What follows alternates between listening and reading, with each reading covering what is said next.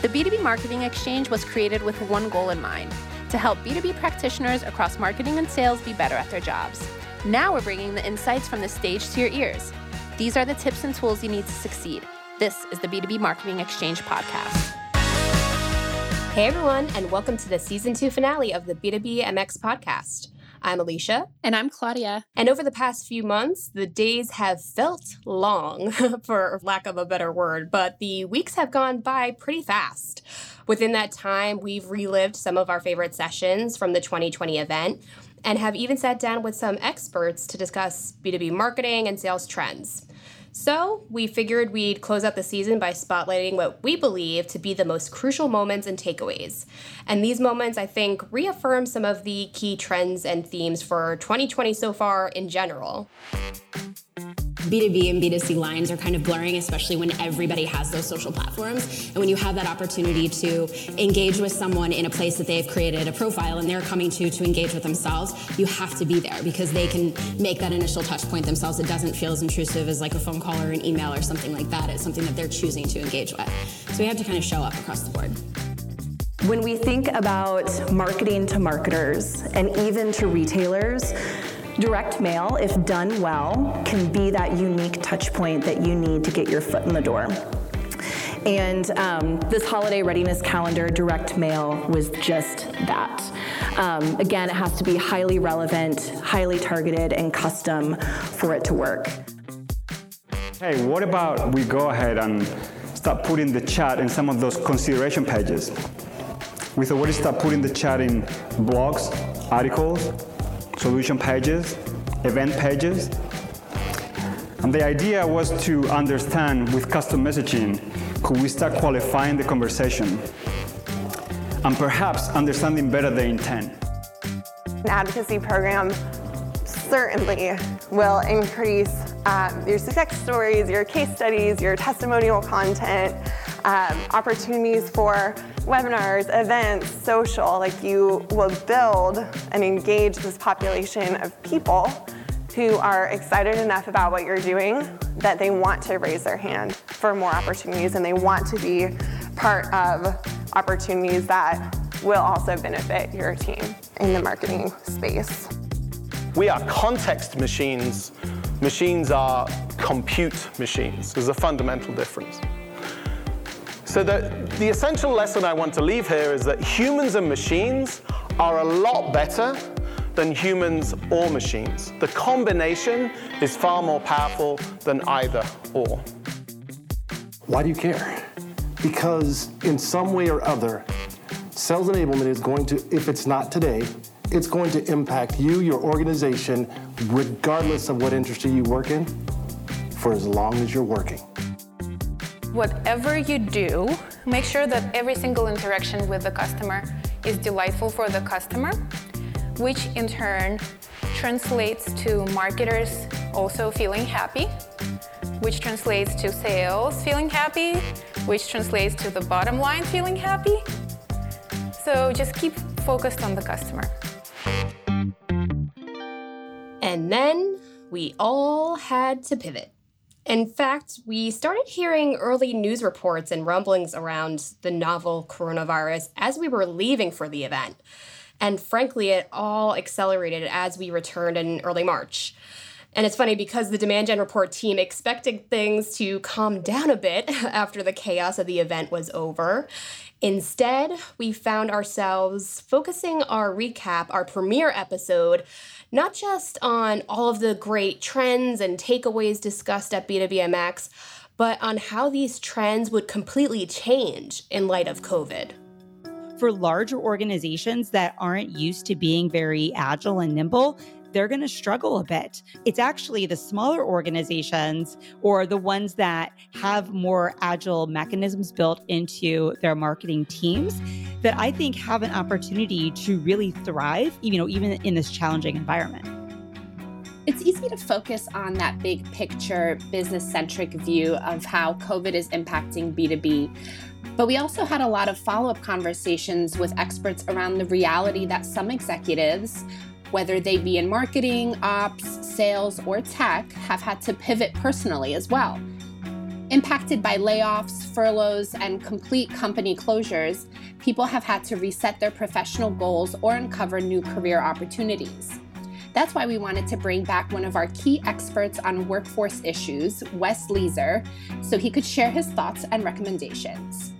The biggest thing that I tell people is to make sure that you know and understand the value proposition that you bring to the table over other candidates. Okay. And in my opinion, now isn't the time to change careers or necessarily pivot industries. Transitioning is tough in general, but doing that now when you're going to be competing against a lot of candidates that have, maybe 5 to 10 years of cybersecurity experience is going to be very, very difficult. I talked to so many people that, maybe they did get laid off and they face that burnout, or they're frustrated and it's like, you know what, it's time for a change. I totally understand that, and I can totally empathize with that. Just know that changing that career is going to be very, very difficult at any point, let alone in the current climate. Even folks secure in their roles, such as Sam Panglada of GumGum, shared ways that they're trying to further develop themselves professionally. In fact, this episode really sticks out to me because we all got super transparent about how we were all dealing with the situation. And Sam got real about how she was finding ways to be a better marketer, and that included achieving mental and emotional peace amid the chaos. It was really enlightening to hear how she believed the two intersected, the personal and the professional, and what she really did day in and day out so she could focus on the right things, do her best work, and frankly, be the best manager for her team. Most marketers are type A, right? And I am for sure one. I feel like I freed up a lot of space even within my head and even within my life. And I've been using this time a lot to really reflect, and really not having a schedule is actually forcing you to think about yourself and thinking about how you want to be better, how you want to come out of this. And I've been spending a lot of time doing that. I've also been spending a lot of time even watching, TED Talks and stuff like that, which is great, or TEDx. And I just never really had time. So I try to keep myself inspired. That, of course, brings us to the tactical trends that really came into focus. Sam kicked off a series of conversations we had around what the future of B2B marketing and sales would be in a post-COVID era. She shared how she and the GumGum team were exploring new ways to make up for event cancellations and the lack of in-person opportunities to still make an impact on their audiences. We already put a lot of work into the creativity for, 2020, so we're going to transform that into an experience. So it's definitely been challenging, but also a time to shine for an event marketer. It definitely is. It's the creativity has just shifted from IRL to URL. With in-person events and interactions, frankly, being non-existent, we wanted to zero in on the channels that we felt presented the best opportunities for our audience. Shockingly, even with very few people commuting, podcasts still are holding their weight in the media mix. That's why we wanted to bring in Tina Dietz to talk about the future of podcasting and how B2B brands specifically can use them effectively to stand out and resonate with their audience. And I'm not just talking about prospects, but also customers, internal employees, and even partners. People come for a topic, but they stay for a host. I say this all the time. They'll come to your show for the topic, but if the host isn't a good host and they're not developing the relationship with the audience, then people won't stay and listen to multiple episodes. So it is the host that is the linchpin of every show. And that is what is so important to remember, because no matter what influencers you have on, if the host doesn't have this relationship with the audience as well as with their guest, people don't come back. The question I get asked the most about podcasting is, how long should my show be? And the answer to that question is however long you can be really, really interesting for. And because entertainment comes first, even in an internal podcast, if you want it to be effective, you need to let your hair down a little bit and have a relationship with people. Podcasting is most often the tone of you and I sitting down, having a cup of coffee, having a great conversation. ABM has also come to the forefront as a way to forge stronger relationships with individual accounts and even buyers. Sure, we've uncovered our fair share of success stories over the years, but Sydney Switzer of Vertex Marketing Agency revealed that she believed ABM use cases would accelerate in these times and beyond. As a result, the rules and tools that would separate the leaders from the laggards would be very different than a year ago. B2B marketing and sales isn't just about the amount you can get, but it's about the quality of the conversation that you can create, right? So ABM is really about creating that meaningful relationship with your most valued customers. It's kind of like a friendship. So think about your most valued friendship.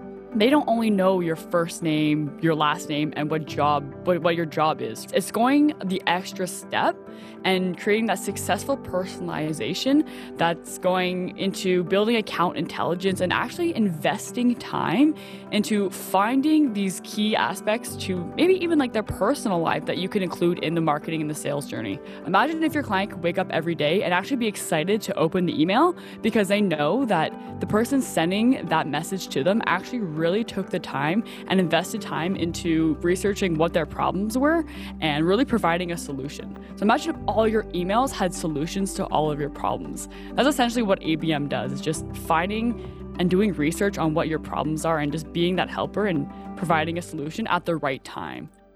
All of these trends present great opportunities, of course, but the reality is we're all still navigating uncertainty. We as marketers are trying to figure out what resonates with our audience now. And our audience is navigating their own personal and professional uncertainties, and that's changing their mindsets and the way they make decisions. Bonnie Crater of Full Circle Insights had a great perspective on why getting clarity is so important, especially in these times. How it's time to step outside of fear and really understand your audience so you can do better and be better. And honestly, I don't think these takeaways just apply to marketing. One of the things that we really want folks to think about is fear, right? There's the fear of finding out. And so some marketing people might be afraid to actually measure what they're doing. But we encourage everyone to embrace transparency and embrace the notion of measurement and being a little bit vulnerable, because your CEO actually really wants you to do that. Your CEO wants to identify things that are not working because they know perfectly well that not everything is perfect. And so by being less afraid and being humble and actually a little bit vulnerable and pointing out some flaws and some things that you're doing and identifying areas where you can improve and make things better, that's what the CEOs really want in all these companies. So we encourage folks to embrace transparency and don't be afraid of finding out how your marketing is doing. This season has been filled with some great aha moments. It has encouraged us to think differently and think about the actual impact and value of the work we're doing, not just in a business sense, but in a personal sense as well. Katie Martell had us asking, what are we actually doing to contribute to the greater good? And we had an incredible conversation with her about how we can bring more people in, expand our community, and amplify more diverse voices and experiences. I think in B2B, you see a hesitancy, right, to really engage on topics that feel traditionally outside of the realm of our organizations. You know, hey, I'm an ERP provider. Why does it matter that I as a company or I as the brand steward have a statement about Black Lives Matter? So I think you're seeing this again, this hesitancy to engage because it doesn't feel like an appropriate topic. However, again, we have to be clear about the fact that, you know, people, to your point, the role of a B2B buyer is one that is addressing very personal criteria. We want tools to help us perform at work, right? We're putting our jobs on the line when we make a B2B decision, a purchase decision. We want to trust the brands that we do business with. We want to be able to be proud of how we've spent even our organization's budget, because we know that we can vote with our wallet in some cases to support organizations that align with our values.